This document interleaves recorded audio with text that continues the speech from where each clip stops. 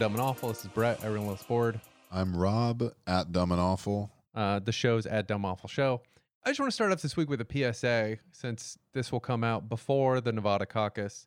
It will be a shit show. Florida, the West. So, full disclosure, I did live in Nevada for a little over a year. I was stationed there. That was my last base when I was in the Air Force. I was in Vegas. But Nevada, it is designed in such a way that it is fucking inexplicable. The math makes no sense. The math is worse than Iowa's caucus math, which already makes no sense. Their tiebreaker is you're pulling suits of cards out of a deck, and that's how they do tiebreakers. Because of Vegas. Yeah, because of Vegas. I mean, terrible for democracy, but what a flourish. Exactly.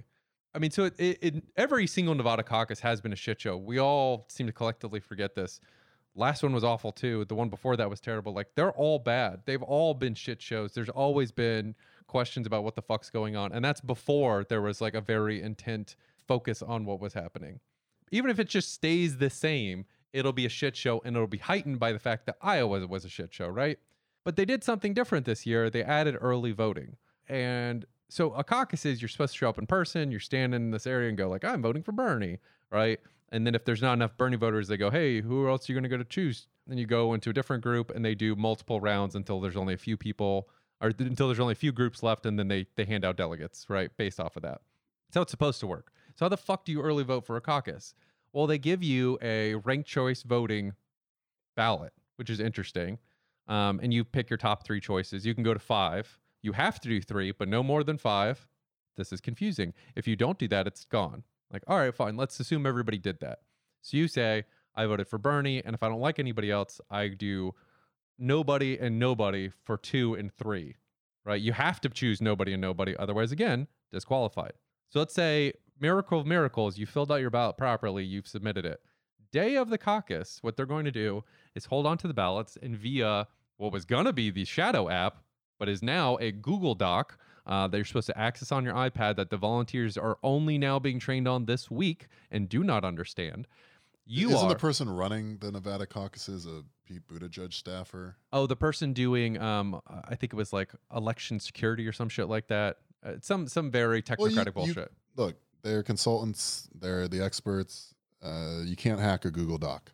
There you go. Never I actually genuinely, the Google Doc is a better choice than the Shadow app, like for sure. But the fact that you're doing it last minute with volunteers who haven't been properly trained. And so what the volunteers are supposed to do running the caucus is everybody stands in the place that they want to vote for their person, right? And you go, all right, well, let's say the Pete voters, there's not enough Buttigieg voters or Klobuchar voters or Steyer voters. So you guys all have to move. Before they do that, when they do that, what's called a realignment, they have to go in and check every single early voting ballot for that particular caucus and see what the second choice was and realign all of them. That's going to be a shit show. Even if you had an amazing app built for that, that probably would have gone weirdly the first time you do it with volunteers.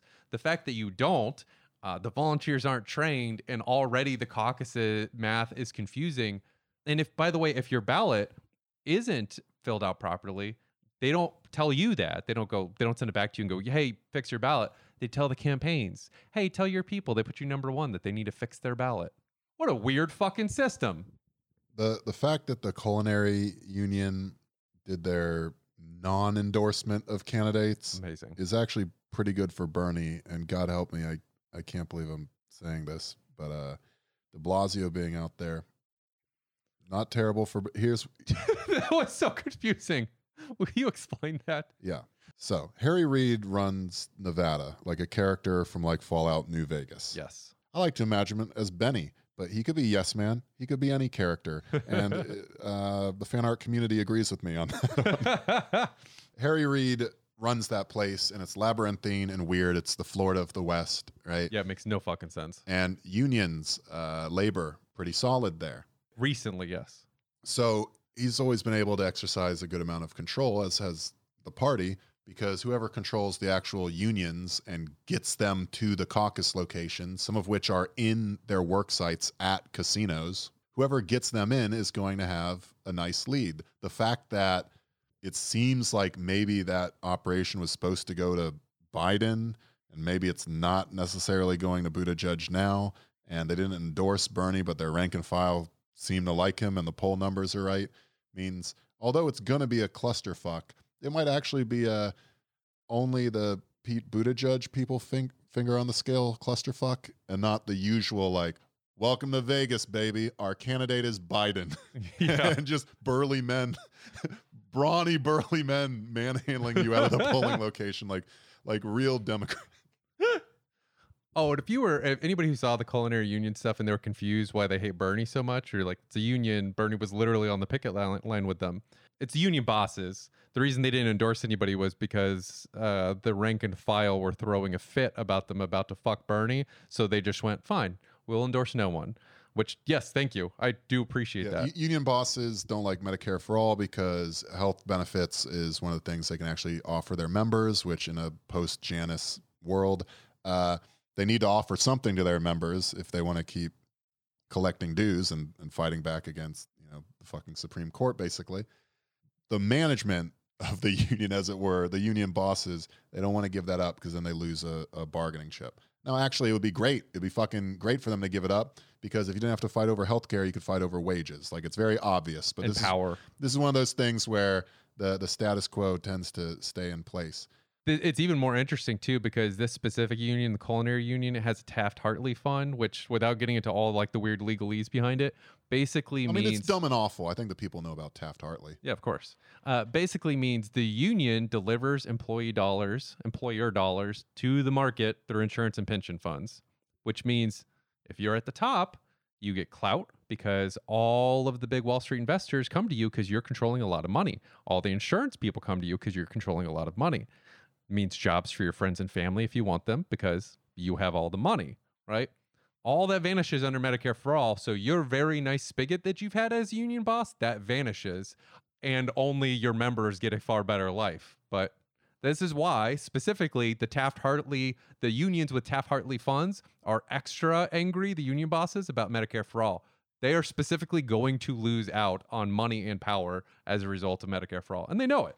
So it's a good sign, basically, to see the not boss levels of the union go like, I don't know about that one. Exactly. Also, another good thing, which is even more surprising, the de Blasio thing. Yes. So I saw a great joke online. I wish I could attribute it to who it was, but I forgot. Basically, you know how Bernie, if you're listening to this, like Bernie just doesn't make headlines. Even when he wins, it's like second and third, the place to be. The old joke about Bernie Sanders plummets in the first place. Yeah. Right? He's left out of headlines all the time.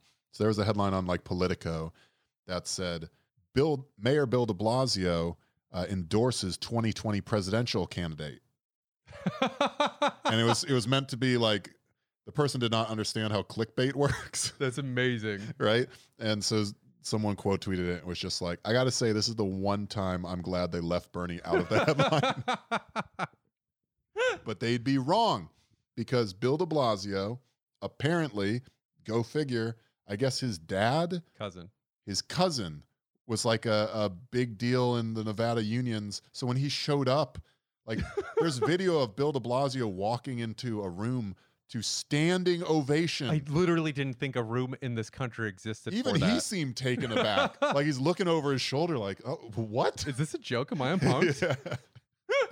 You could just see him transform like, oh, appreciation. I've never felt this before. This is fantastic. I don't know why, but I'm just going to keep shaking hands and hope it lasts. Yeah, apparently his cousin's like a union legend because he helped do the original organizing in Nevada. So like his cousin is actually like a fantastic union person, and de Blasio gets his endorsement might actually help Bernie. I didn't even think that was possible. I thought any association with de Blasio would kill you. To give you some idea of how much de Blasio's endorsement is normally worth, in 2016, he asked, this came out in emails that the local press here got through Freedom of Information law. He was asking Clinton if he could come out and like go canvassing with her campaign. And she said, absolutely not. Do not come out here. We do not want you affiliated with the campaign. So he got on a plane and went out there as a private citizen and canvassed for her just on his own. What the fuck? So that was 2016. So in 2020, to walk into like a Vegas Union Hall and everyone's like, "You're the man," he's got to be living that moment up. It's got to be like, damn, I should have gone to Bernie's side ages ago. What the fuck? Well, had your chance.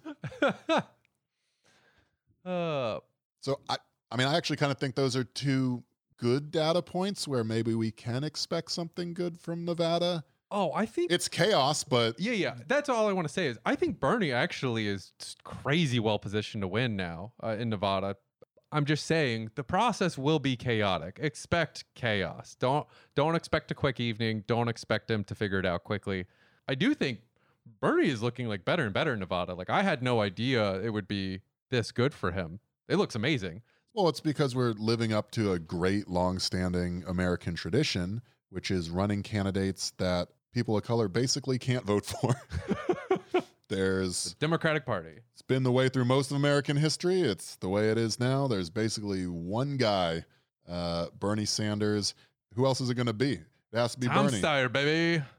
When he goes to more diverse states, who else is going to pick up votes? Exactly. There's the Dems are picking between four different races basically on the centrist side. Yeah, and then the two that are going to speak to your material conditions, but one got there intellectually because she had to study for a Federalist Society speech, and the other has been talking about your material conditions for the last 30 years. For his entire fucking life. So Yes. there you go. Okay, so we'll see. Between Bloomberg and also the Buttigieg people running things, Buttigieg people running things in general make me a little bit anxious, but I think we're in a good position. Speaking of Buttigieg staffers, Liz Smith and the sock puppet account, or maybe not sock puppet account. Did you see that? Yeah. I saw a little bit of this. Can you explain like the background briefly? Liz Smith is a political flack. She works for the Buttigieg campaign. She's their main media person right now. She arranges a lot of the interviews with the press, stuff like that. And it came out that there was possibly an account that she was running, right? So people just thought it was her like alt account because there was a post where it literally said, "Hey guys, this is Liz," and then gave advice to people organizing for Pete. It's an account that was like a Nigerian man who was super into Buttigieg. That's what the account was purported to be. And so people had a lot of fun with the fact that like some political flack for Buttigieg is doing fake accounts from black people in Africa. I would say, and the little capper on that is then reporter said, "Oh no, it's not actually Liz's account. We talked to the owner," and it's like, yeah, but it could still be a sock puppet because it's very clearly posting exactly the way she posts at the exact same times that she posts. Like it maps perfectly. So just because it's not her literally doing it doesn't mean it's not a paid account. Yeah, it's sort of a mess. You know, I don't think it's probably actually her, but it doesn't matter. That's not why I want to talk about this, right? Because yes, it would be embarrassing if you were the comms person for Pete Buttigieg and you got caught running your own sock puppet accounts, right? It happened to Skip Bayless where he's like, "Another great point, Skip. You're so good at sports analysis." It's happened to Kevin Durant where he's like, "I don't know. I think y'all should lay off KD." Right? it happens to everyone, right? It's well, not everyone. Happened to fucking Mitt Romney. Did it happen to Mitt? Yeah, Mitt Romney had a fake account. I've never had a fake account. To self-congratulate? Yeah, no, me either. No, I'm not interested in that. My fake account is just the internal monologue I get when I'm posting, which is just like, "Oh, not this shit again." Like, "Oh, fucking really? Here we go." Yeah, I hope she sees it. Just to myself. But yeah, I bring this up and I want to talk about it not because I want to embarrass Liz Smith, because I don't really think this is that embarrassing again, because a lot of people do this. The stakes are very high. She's a media person that does nothing but Twitter all day for a very long time. This is not the embarrassing Liz Smith thing. She literally sucked former governor and New York Attorney General Elliot Spitzer's toes in Jamaica the week he divorced his wife, which was on Christmas, after getting caught in a prostitution scandal. That's the same Liz Smith, sucking Elliot Spitzer's toes. Normally, that would cause you to re-examine every choice you've made in your life. When you got Elliot Spitzer's mouth around your big toe, you got to really have an existential crisis if you're any sort of normal human. But as the latest Politico profile on her indicates, she's not a normal human. That just made her double down. I guess that was her Rubicon, and now she's just 100% just I'll do anything. I have no fear. She's an actual like psychopath Veep character, the real deal, right? Gets no sleep, always hopped up on espresso, cursing constantly, and apparently fucking Elliot Spitzer. It's just every aspect of that personality makes no sense. Came from privilege. The sort of person that looks at Veep as aspirational.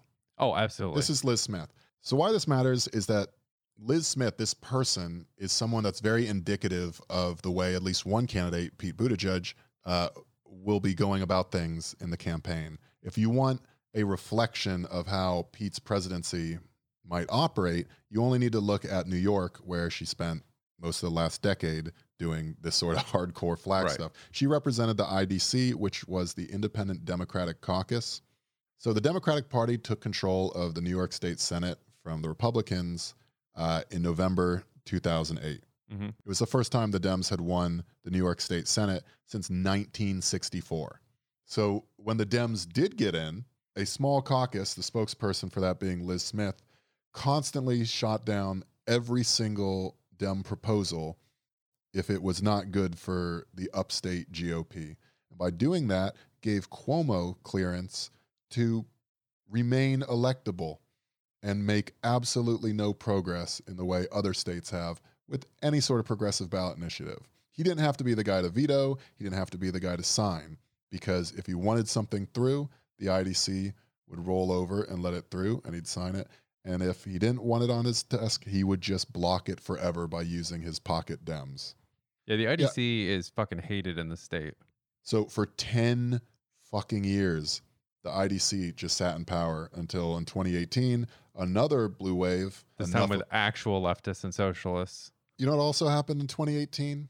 Cynthia Nixon. Remember her from Sex and the City? Yeah, she ran for governor. She ran for governor, and she started showing up in the subways with these bright signs that said, "Welcome to Cuomo's MTA." She did woman on the street interviews all the time. She was for legalizing marijuana, bail reform, all the social justice initiatives, good on immigration, right? All of a sudden, Cynthia Nixon is calling out the MTA and the IDC, two things that Cuomo has direct control over. Yep. And so suddenly the IDC, faced with a progressive challenger, vaporized. They no longer had the support of the governor. And when the actual left challengers, led by Cynthia Nixon, made it to the state Senate, they wiped out the lot. They were just being protected by Cuomo for over 10 years so that he could kick out any progressive initiative that would ever come his way in favor of legislation that's basically GOP or proxy corporate interests. And Liz Smith, for a decade, she was there arguing that we need to be more reasonable, arguing that, it's about meeting constituents' needs, and that is exactly what the IDC or Pete Buttigieg is doing. Yeah, the IDC was one of those like incredibly evil pieces of Democrat maneuvering that you see in some states where the people supposedly on your side immediately betray you in order to never have to do shit. And then once real progressive showed up, they got fucking demolished. All except like one of them, I want to say, got killed in 2018. They're all out. Thank God. They all got primaried. And a decade of progressive initiatives all of a sudden are making their way through now. Yeah, we almost immediately got way better rental laws where now, especially in New York City, you can't charge. They were charging like 3-4 times a month's rent in order for you to move in. They limited all that. And they just recently went, actually, based on our interpretation of this law, you can't even pull this shit where you have some agent charging you 5 to 10% of rent in order for you to move in. Because that was another aspect of New York City rental law. So they, overnight, once progressives got in there, suddenly life got better for regular people. Yeah, that's also why the Pete Buttigieg, Liz Smith message is so pernicious, right? The sort of middle-of-the-road incrementalism that the IDC and Cuomo pushed for so long got us nothing by design. That's how that works. And it wasn't until we actually got a left blue wave, when we started actually running people in races where the Dems don't normally run anybody or fund anybody, or where there's no party apparatus. We started running people of color. We started running women, trans people. And turns out we win when we do that. And when we don't win, people like Cynthia Nixon pull the discourse left enough that Andrew Cuomo has to wake up, kill the IDC, pay attention to the trains again, which he's done by adding a bazillion more cops. Not great. But that's why I don't let anyone tell you like you need to moderate your opinions. No, you don't. We need to pull this country left because it desperately, desperately needs it, and nothing will get done if you can get away with doing nothing. This also puts the lie to vote blue no matter who and gives you a concrete example of why that's a stupid fucking idea. So she probably didn't do the sock puppet account, but she does deserve to be ridiculed. So I think part of the reason that popped up and got so popular is because she is reviled in New York by the media here, who very much hated the IDC.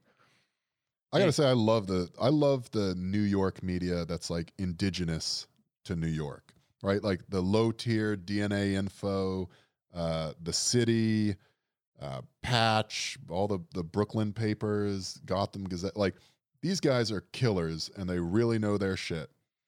Yeah, they're the ones who get fucked over every time they try to unionize, but they're quite good at their jobs. It was funny with this sock puppet thing. All of the anchor New York journalists, so the people that make it big elsewhere in DC or whatever, and then come to New York to sit at a desk and take Ubers, basically. Right. All them, and the Pod Save America boys are all, Liz Smith, what a great friend. Isn't it ridiculous that these animals are coming for you? Whereas every single actual like local journalist here was just like, get fucked, IDC. It's funny because you see the same thing happening with Bloomberg stuff. And it's fascinating because it's the same sort of vibe where Bloomberg is utterly fucking reviled in New York State, as he should be, for many, many reasons. We can talk about some of them in a minute. But it's fun to watch the New York media, the actual legit grinded out journalists, be like, under no fucking circumstances are we signing off, approving, or assisting this goddamn campaign. Whereas the DC journalists are like, oh boy, he gave us money. Yeah, no, he's a great guy. Yeah, when even like New York Times opinion columnists, which it's so rare they deserve credit, but Charles Blow was like, I can't stand the people around me because they seem to not understand that these policies affected people like me and my kids. Yeah. But it's fascinating to see that like weird New York versus DC media, or just like, you know, the powerful media versus the grinded out actual journalists in this city. I do think that's a big reason why, for all that he's trying to blanket the airwaves, even ignoring the Bernie movement, his ability to mobilize people, one of the biggest issues he's kind of constantly have is a huge chunk of the journalist class fucking hates him. Fucking despise him. And it's sort of a perfect storm against him. Like Bloomberg is definitely a major threat. Right? Absolutely. He is just because of money. Very bad. But the fact that the media class isn't entirely for him, the problem he has with the media class is it's a perfect storm of getting New York media to shit on you. Because you know what New York and New York media people love? They love having inside information that the rest of the country doesn't have. Yep. They like being plugged into the real deal. They like showing that they're more savvy and experienced. You know, as a New Yorker who lived with this for 3 terms, that's right, 3 terms. Do you want to know the story of how he got his 3rd term? Because I know it involves Christine Quinn. It's a whole thing. Right? Like being able to go, this guy's bad because of this and this and this and this, and I'm already an expert on it, and you wouldn't know it. But for me in the New York media environment, that is an addiction that we're not going to be able to break here, and we're probably going to do all the way to the convention. Oh, absolutely. But this is one of the few times where that addiction It's for actually good. helps people. Yeah, it's for good. It's not just trying to get into a party with Eve Pizer. Now it's for good. It actually is, too. He's just a monstrous fucking human. Every single policy that he pushed was either useless or harmful. So part of why the New York media, and they have many good reasons to be angry at Bloomberg, but one of them is after 8 years of his bullshit, they're like, well, at least it's over now. We have term limits, like there's standards and norms here, and there's the law. And he just went, yeah, I know, but I've bought off the city council speaker, and they're going to go ahead and change the law so I can do a 3rd term. I know I'm a Republican. I know that no one wants this, but I'm going to spend more than any person has ever spent on a New York mayor's race. I'm going to blanket it with ad coverage, and I'm going to win despite my massive unpopularity in a city where everyone knows I'm unpopular and knows what I'm doing. And he did that. He even did petty stuff like he targeted person-specific ads to his opponent's neighborhoods. Jesus. What What a piece Where it's of like, shit. nobody likes you. He's a real psycho. And it worked. He changed the laws. He bought off the speaker. He got in for a third term. And then he changed the laws back so nobody else could do 3 terms. It worked for New York, so why wouldn't it work for the rest of the country? The rest of the country is less media savvy, is what he's thinking. Yep. He spent so much more money on the NY thing. So that's the fear. Bloomberg is clearly evil in fucking every aspect of it. I feel like this shouldn't be something we have to fight. Every single YouTube thing that comes out, it's going to be every speech he's given that is on YouTube, someone's going to scrub through and find another new horrific thing. And it's going to be nonstop. And I love that. And again, the press learned their lesson before. Like, you got to really go all in. Oh, or yeah. he'll just ignore you and outbuy you. And that does seem to be the plan. Again, I'm so sick of saying mask off. Everyone is. Like, you should there's like a leftist podcast trend line where it's like, here's grifter, here's mask off, here's reading series. Yeah, the thing that I keep trying to tell myself, and maybe this will help you guys in the way that it's helped me, this is absolutely the fight we wanted, though. Yes. We didn't want to deal with sort of the subtle needling of the media for the next fucking 50 years as 4 corporations consolidate more and more control over the message, be it internet, TV, radio, whatever. We didn't need that, right? We needed to get to actually identifying who the people that don't give a shit about the lower and middle classes are. We need to figure out who they were. And this election has been very illuminating there, right? It's like when you're doing raids in video games, you could spend most of the time fucking clearing out the trash mobs and little bad guys in the dungeon, and then eventually you get to the big boss. But the big boss is the one you need to take down in order to have any sort of victory. We speed ran this shit. Yeah, we're there now. We're all very lucky in that we're living through a time where the media is certifiably frightened. Chris Matthews is weeping on TV. The pod boys are all just like, it has to stop. Leave Liz alone. I don't even know what I do when I'm sitting on boards. Help. It's amazing. So this is an opportunity. This is great. Everyone wants to be alive in interesting times, right? This is it. You don't have to fucking jerk off to books about the sewer socialists or read about the NEP for 12 hours a day now. You can actually engage in a bit of history right now, and it's not even going that badly. It's not. This is going as well as it ever has in this country. Genuinely. The best it's ever gone. The press remind me of like this thing in poker that'll happen sometimes where, you know, you'll be sat across from someone and you know they know all the math. They're a great player. Like you catch them online, they'll grind out 16 tables at a time. It's no problem, right? Mm-hmm. And that's sort of how the media used to be, right? They know all the moves. They can sort of keep control of the pot and make sure things don't get too out of hand, but their chips keep accumulating. Right. What happens with some of those people, especially online, though, is they know all that up here, but once they feel like threatened or excited, they just shake. It doesn't matter how smart they are. They get to the poker table and they have to check their cards and lift their chips, and their fingers tremble so hard. They're terrified because this is the moment where everyone is actually looking at them and trying to get a real read. That doesn't happen at home, right? And that doesn't happen when you're just going through the math on your own time. But once it's actually time, you got someone sat across from you pushing chips in your direction. Doesn't matter how good you were at it. You got to actually fucking figure out something now and right now and take a stand. And that's going to come with consequences for good or ill. And this is something that the DNC and the media class clearly are not equipped. Those muscles have emaciated so long ago that you could tell they're just freaking out. They don't know how to deal with the emergence of an actual left movement in America, and one that operates in media channels that not only doesn't include them, but doesn't really want them. Yeah, nobody wants no desire to interact with them. Nobody wants to hear what Jake Tapper has to say. Not at all.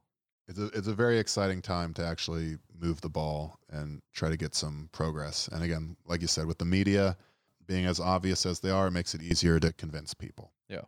The dude we're supporting has been trying to do this shit for 30 years. This is the most excited and happy he's ever been. And I'm going to go ahead and read that guy and say if he's vibing, things are probably going pretty well because he's been fighting and running into a brick wall forever. So, things to hope for.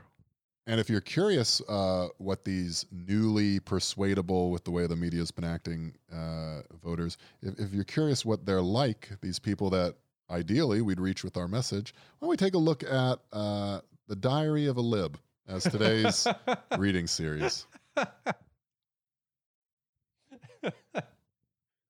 All right, Brett. So what we're going to end with here is terrible. I'll tell you that right now. This is real bad. I picked this just because, look, I look at a lot of real dog shit on the internet, and this is something. This is one of those situations where you think you have a grasp on how bad it is early on, and then it just keeps moving. It's a sniper taking shots at your psyche and then relocating after every single one. Not even really hitting you, just like really confusing the situation. It's by Carolyn Borisenko, so more Slavic valor here. It's an article that is entitled, "After Attending a Trump Rally, I Realized Democrats Are Not Ready for 2020. All right. Subheadline, I've been a Democrat for 20 years, but this experience made me realize how out of touch my party is with the country at large. I mean, I'm on board so far. Just the title. I went to a Trump rally, and that made me realize Dems are not ready for 2020. I mean, I don't disagree with that. Yeah, we're not. It shouldn't take a Trump rally for you to figure that the fuck out, but okay. So here we fucking go. Do you understand? This is so bad. I am in general against reading series. I don't like hearing other people do them because I could just read the book if I wanted to. I don't like hearing myself do them. You're a psychopath if you like hearing yourself read, I think. Yeah, no, that's full on. I hate it in second grade. I hate it now. When that Kanye, there was that story about Kanye having people over to, I was about to say apartment because I have poor dad mindset. But yeah, Kanye's in his flat. Kanye is at his estate, and when people come over, he just plays his own music. We tried that one time by accident because there was a particular like riff or word play or pun or something you did in one of our podcasts, and we tried to like go back and show your friend, and just scanning through the podcast and getting these like 4-second chunks of like, well, yeah, the thing about Republican, it was awful. I've had teeth pulled, and that is significantly more painful. So yeah, so with the understanding that I think if you love the sound of your own voice, that's basically the psychopath test, which also, by the way, explains many of the podcasts that you might listen to. God, it does. And also, speaking of psychopaths, part of me thinks that like maybe Nick Mullen wrote this. Like when he used to write fake articles. This is so okay. I'm gonna yeah, that's hilarious. Yeah, I'm gonna get into this, but just know I do this for all of you, not to make your life better, but to hurt you because people hurt me. So here we go. If you had told me 3 years ago that I would ever attend a Donald Trump rally, I would have laughed and assured you that was never going to happen. Heck, if you told me I would do it 3 months ago, I probably would have done the same thing. So how did I find myself among 11,000 plus Trump supporters in Manchester, New Hampshire? Believe it or not, it all started with knitting. Why is this written like a sophomore English class story? I can answer that. This person's an absolute dumbass. What the fuck? You might not think of the knitting world as a particularly political community, but you'd be wrong. Many knitters are active in social justice communities and love to discuss the revolutionary role knitters have played in our culture.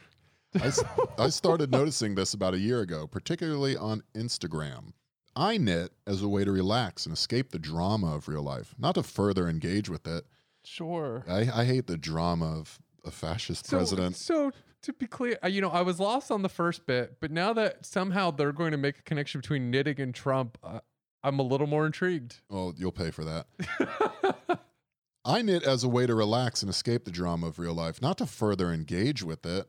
But it was impossible to ignore after roving gangs of online social justice warriors started going after anyone in the knitting community who was not lockstep in their ideology. Roving knitting gangs. Knitting stars online. on Instagram were bullied and mobbed by hundreds of people for seemingly innocuous offenses.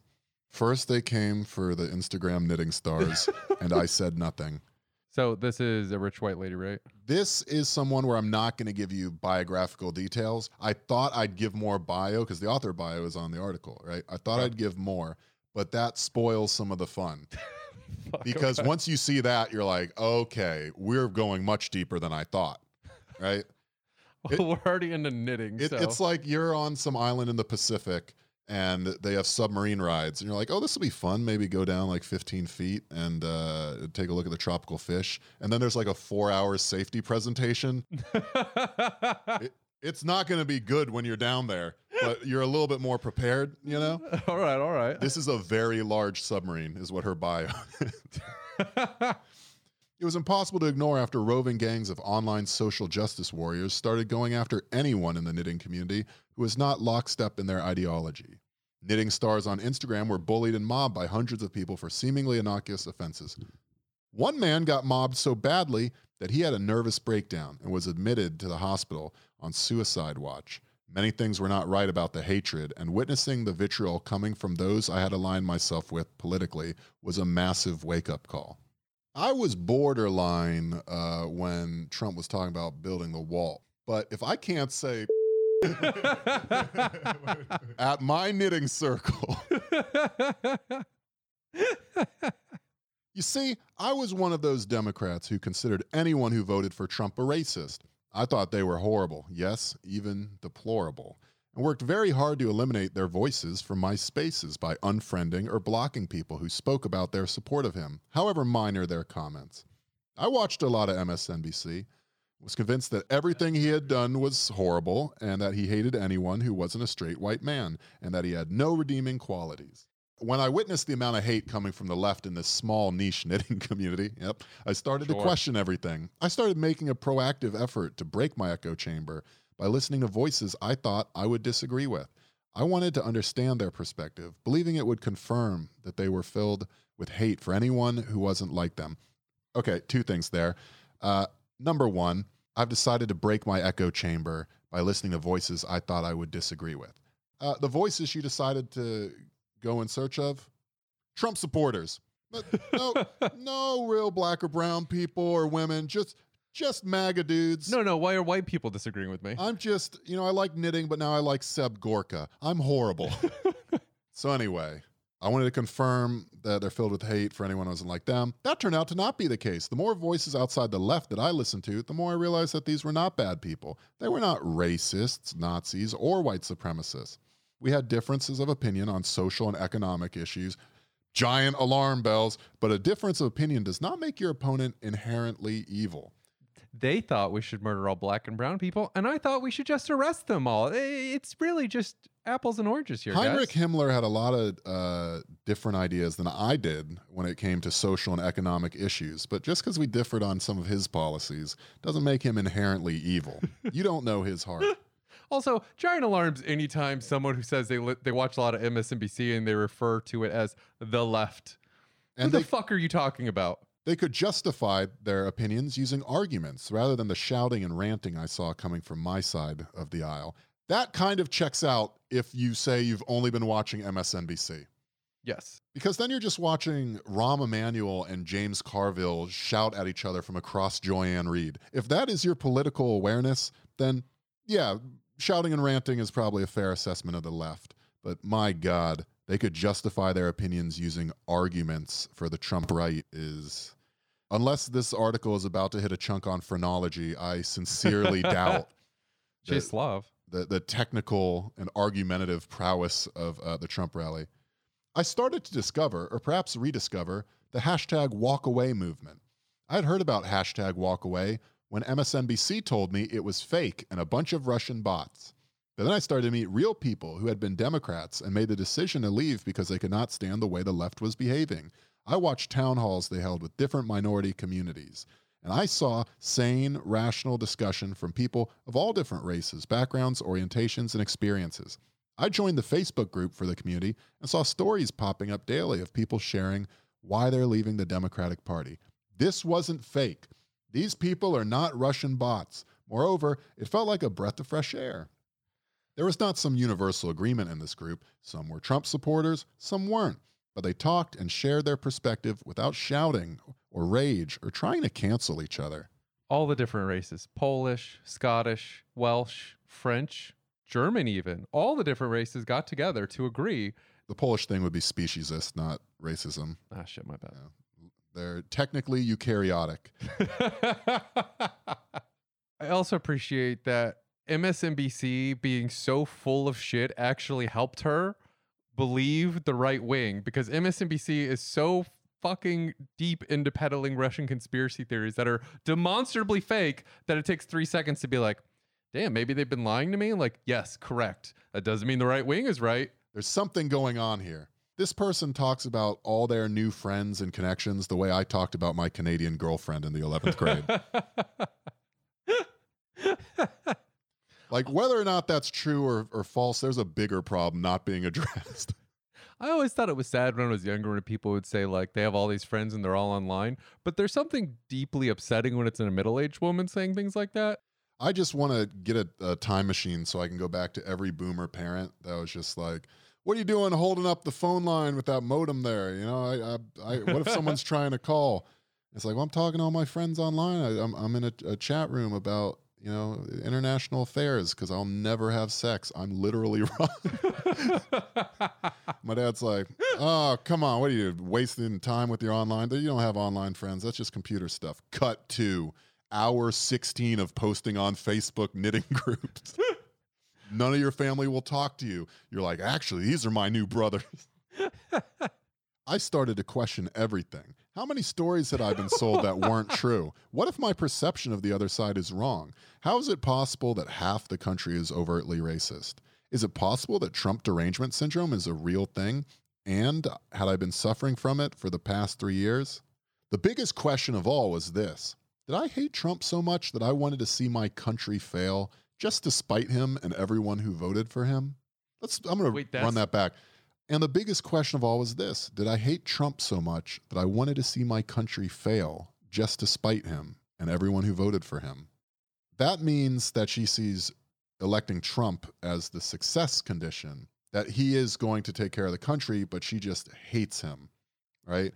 She's saying here, do I hate him so much that I'm willing to go away from the success condition of him and let the country fail with one of the Dem candidates? I love the assumption in there, by the way, that country failing won't affect her. There's privilege right there, baby. Fast forward to the New Hampshire primary, and we have all the politicians running around the state making their case. I've seen almost every Democratic candidate in person and noticed that their messages were almost universally one of doom and gloom, not only focusing on the obvious disagreements with Donald Trump, but also making sure to emphasize that the country is a horribly racist place. Correct. Yeah. Fundamentally correct. The first time the Dems have been right on that front. This is the focusing on the doom and gloom is because there's a lot of doom and gloom going around for people who don't get their politics from a knitting circle. By the way, the question of who is the Cory Booker's message on we should all love each other for, it was for this lady. It was literally for this lady who went like, I know things are bad, but I want you to say it in a nice way. This woman. Yeah, I mean, I think that checks out. Damn it, Cory, you should have stayed in the race. I mean, no, fuck off for sure, Cory. It doesn't have to be one thing or the other. Cory's just a much more fun, weird Democrat than the ones that are left. That's all. Yeah, but no wish that you have should involve this woman's political preferences. That's true. I don't want a genie to pop up and I go, oh, what the fuck what does the dumbest person from Ukraine think about this? And if my uncle's not available, I'll get her. Just kidding. My uncle's a true Pole. Now, I do believe there are very real issues when it comes to race that we as a society have yet to reckon with. All right. Here's the I'm not racist, but I believe that everyone from every background of every gender should have equal access to opportunities. God, I love that access and opportunity, baby. And that no one is inherently more or less valuable or worthy than anyone else. And while the 2017 protests in Charlottesville, Virginia led to a tragedy precipitated by real racists and real Nazis and real white supremacists, I started to see that those labels simply don't apply to most people who support Trump. Here's what I think is going on here, or here's what appears to be going on. she is either disingenuously or just total empty brain looking at the Charlottesville Nazis and going, well, we share all of the same policy goals and general apathy or antipathy for social justice and racial justice. But I'm not a Nazi, and they're Nazis. I started to see that those labels simply don't apply to most people who support Trump. She likes the policies, she just doesn't like the racist label. Yeah, she's got to give herself permission to be friends with these people. Yeah, and so she needs to say that, okay, well, they're not Nazis, because I'm not a Nazi. I like policies that white supremacists like, but I'm not a white supremacist. I go to the rallies that white supremacists go to, but I'm not a white supremacist. I did enjoy the I'm not racist, but I am friends with a lot of people you'd call racist. With all of this, I was still reticent to even consider attending a Trump event. I do not believe that Trump's attitude is worthy of the highest office in the land. I abhor his Twitter. I am vehemently opposed to so many of his policies. But still, I wanted to see for myself. Name some of them. Name those policies. Let's roll that back, because so far what I've gotten is concern about the fact that you lead with concerns about the way he comports himself tells me that you don't actually disagree with that many of the policies, and the ones you do disagree with don't materially affect you. Anyone, if you're like, oh, what's your problem with Donald Trump? If tweeting comes up in the top 3, I'm being generous here, you can write that person entirely off. Oh, for sure. They know what they want. They just will never say it to you out front. So they're communicating all the information you need by saying, well, I don't think a president should tweet that way, as opposed to fucking extrajudicial strikes on people. God, especially if they lead with the words access and opportunity. Yeah, those people are monsters. I'm not going to lie. I was nervous, so I thought I would start my day in familiar territory at an MSNBC live show that was taking place a few blocks away from the rally. So she went, Jesus fucking I decided to wear my red hat that looks like a Trump hat, but with one small difference. It says make speech free again, as my small protest against cancel culture. So you're just identifying as an obnoxious libertarian. Cool. I even got a photo with MSNBC host Ari Melber while I was wearing it, just for kicks. This is fucked up. What is wrong with this person? This is so fucked up. Jesus Christ. The funny thing about the hat is that it's completely open to interpretation. No, it isn't. No, it isn't. No, it's clearly not. This is really like a girl boss signed my long knife moment. Speaking of girl bosses, I'd like to have sign my long knife, Elizabeth Holmes. She's in a relationship. We're all rooting for her. The funny thing about that hat is that it's completely open to interpretation. When I wear it around left-leaning people, they think I'm talking about the right. No, they don't. They think you're an asshole. Yep. When I wear it around right-leaning folks, they think I'm talking about the left. It's a stark reminder of how much our own perspectives and biases play into how we view the world. You didn't know about politics until you got canceled on your knitting circle. And then you blocked everyone on Facebook and went to Ari Melber's live taping with a red MAGA hat, and then to a Trump rally. In chatting with the folks at the taping, I casually said that I was thinking about going over to the Trump rally. The first reaction they had was a genuine fear for my safety. I had never seen people I didn't know so passionately urge me to avoid all those people. One woman told me that those people were the lowest of the low. Another man told me that he had gone to one of Trump's rallies in the past and been the target of harassment by large, muscle-bound men. That's what it says. It's just the guys throwing barrels, right? They're just throwing barrels back and forth, and you're like, hi, my name's Kayla, she, her, and they're like, no!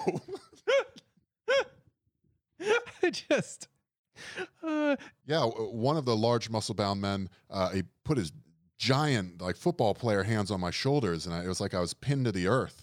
And then another guy pulled up my shirt and blew on my stomach, and he said, no pronouns here. And this woman's like, okay, I don't really need to know that. Yeah, and then they lift me up over their head and spun me around. And they said, look at you, you tiny boy. You probably don't even know how trickle-down economics work. And I was so embarrassed. All right, buddy, I'm wearing a red free speech MAGA hat at an Ari Melber taping, but somehow you seem the most unhinged person. Don't worry, it really starts to go off the rails here. What they didn't know is they weren't the only ones I had heard from who were afraid. Some of my more right-leaning friends online expressed genuine fear at my going, but not because they were afraid of the attendees. They were afraid of people on the left violently attacking attendees. This was one day after a man had run his car through a Republican voter registration tent in Florida, and there was a genuine fear that there would be a repeat or that Antifa would bust people up from Boston for it. Just as I had assured those on the left, I told them I thought I'd be fine because we don't really have Antifa in New Hampshire. Chris, me and the Antifa boys are going up to New Hampshire. Ricky, yeah, no, bring your hockey stick. We're going to go teach them about pronouns. No, they're not tolerant at all. No, that's what I said. Yeah, get on the bus. We're going to New Hampshire. So I headed over an hour and a half before the doors were scheduled to open, which was 4 hours before Trump was set to take the stage, and the line already stretched a mile away from the entrance to the arena. No, it didn't. As I waited, I chatted with the folks around me, and contrary to all the fears expressed, they were so nice. I was not harassed or intimidated, and I was never in fear of my safety for even a moment. These were average, everyday people. They were veterans, school teachers, and small business owners who had come from all over the place for the thrill of attending this rally. They were upbeat and excited. In chatting, I even let slip that I was a Democrat. Their reaction, good for you, welcome. Once we got inside, the atmosphere was jubilant. Yeah, because you used to have to go to fucking Nuremberg for this shit. It was more like attending a rock concert than a political rally. People were genuinely enjoying themselves. Some were even dancing to music being played over the loudspeakers. Wow, this is wild. It was so different than any other political event I had ever attended. Even the energy around Barack Obama in 2008 didn't feel like this. I just hate the idea that like one of the premises is that, you know, oh, the right's really having fun. Look at this. I was just a boring lib, but these right-wing Trump people really know how to cut loose. They've got amplified music and even dancing at the rallies. Log on to left Twitter for like 1 second, and it's all just like, I bet Marx would come harder if he took poppers. I know I do. Anyway, off to the drag show. Like, that's too much fun, Rob. If you're looking to have a good time, I'm just saying, DSA fundraisers aren't horrible, despite what you would think. They're certainly better than Trump rallies. Yeah, well, the lowest of bars, but yes. I had attended an event with all the Democratic contenders just 2 days prior in exactly the same arena, and the contrast was stark.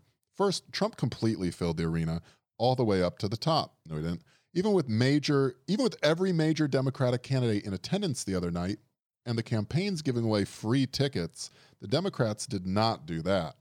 With Trump, every single person was unified around a singular goal. With Democrats, the audience booed over candidates they didn't like and got into literal shouting matches with each other.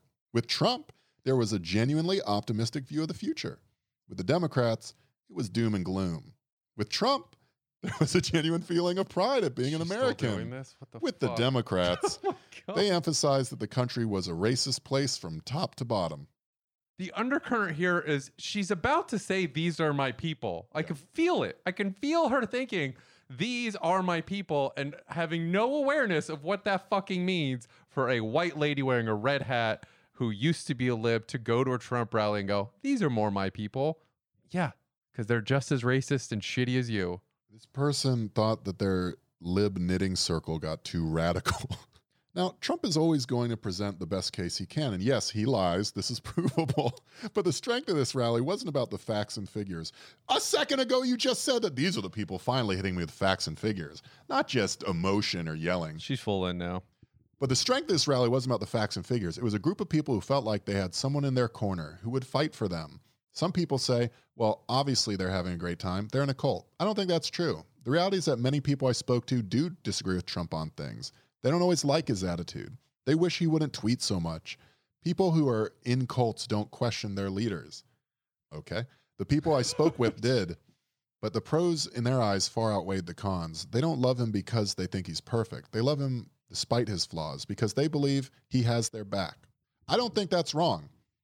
He does have their back, and he is fighting for them because they're racist, white supremacist people. If you're at a Trump rally, that's who's there. And in the same way, if she was a leftist, she would get this feeling from Bernie. It feels great to have a politician where you aren't constantly triangulating off of their triangulations, off of their HFA consultants' triangulations, off of their internal polling number triangulations, right? It's nice to just have someone you're like, that guy's a fighter. He believes in pretty much all the same shit I do. Go get him. But that isn't the fighter that she envisions. She wants a fighter for her, which is someone that just tells everyone to fuck off so we can knit without the politics coming in again. I just want to fight her for my people. You know, my people. Yeah, well, that's why she's finding this so appealing, I think. As I left the rally, walking past thousands of people who were watching it on a giant monitor outside the arena because they couldn't get in, I knew there was no way Trump would lose in November. Absolutely no way. I truly believe that doesn't matter who the Democrats nominate, Trump is going to trounce them. If you don't believe me, attend one of his rallies and see for yourself. Don't worry, they really won't hurt you. So you pretty much think you got your grip on this article. Yeah, at this point. I feel like I'll just read the next sentence. Today, I voted in the New Hampshire Democratic primary for Pete Buttigieg.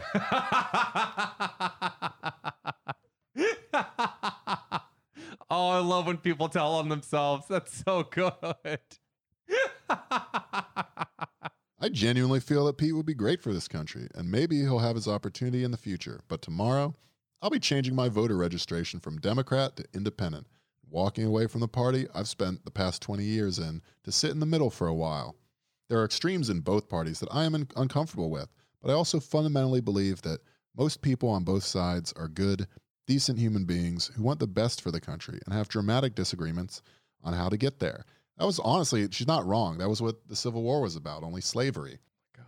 And they were great people on both sides, and they just disagreed on one thing. It didn't mean they were evil or bad. They're decent human beings. She's literally ending on both sides. But she continues, but until we start seeing each other as human beings, there will be no bridging the divide. I refuse to be part of the divisiveness any longer. I refuse to hate people I don't know simply because they choose to vote for someone else. Hating people you don't really know because they choose to come from another place on the globe, that apparently acceptable, didn't break the bubble. If we're going to heal the country, we have to start taking steps toward one another rather than away. I think the Dems have an ass kicking coming to them in November, and I think most of them will be utterly shocked when it happens because they're existing in an echo chamber that's not reflective of the broader reality. I hope it's a wake-up call that causes them to take a long look in the mirror and ask themselves how they got here. Maybe then they'll start listening. I tend to doubt it, but I can hope. It was written by Karlin Borisenko. Bio: organizational psychologist, author, coach, speaker, Forbes contributor, beer snob, God. compulsive knitter, accidental political commentator. I can tell you there's 791 comments beneath, and I will not be clicking that A lot bar. of support for this article, I bet. I have synesthesia, but only for comment sections. I don't even have to click it because I can hear it, I can smell it. I taste just the Venezuela comments coming up. It's real bad. Anyway, I just wanted to share that with you because sometimes I forget what we're dealing with, you know, and big picture, I genuinely don't know what to think about this person. Like, their bio makes it seem like they might just be an insufferable, genuine lib that just lives in a bubble and they're chasing their material interests, but using the most diluted sort of self-mythologizing along the way to not feel any real guilt or examine any real privilege. Could be that. Could also be this is just rat fuckery. You know, this is just done by some GOP person or Liz Smith, right? Going and putting out Dems need to get on board because even the knitters are coming around to Pete Buttigieg if they don't have a better option. You're like, yeah, I honestly think it's somebody who's always been conservative, but the status quo benefited them, so there's no reason to worry about it. And if you identify as Democrat, like we always talk about, it allows you to feel like the most moral person in the room. And now suddenly that you are going to actually have to pick a side with policy because status quo no longer exists. Yeah, well, fuck it. Then I'm going to go ahead and align with the people who actually believe the things I believe. Quite frankly, yes, please get the fuck out of the Democratic Party. Please go mask off. It makes things a lot easier if we all know you're not pretending to be our allies anymore. Thank you. Fuck right off. all right. I think that's enough of that. All right, y'all. Thanks for listening. This has been Brett, Relentless Sport. That was Rob at Dumb and Awful. The show count is at Dumb Awful Show. Check out the Patreon for bonus episodes. Come in the Discord if you want to chat with us or just hang out and bullshit. And tune in Saturday when Rob does some self-harm and streams himself watching all of the Bloomberg commercials. I think there's like 183 of them back to back before we end up talking about the caucus results for Nevada. All right, y'all. Have a good one.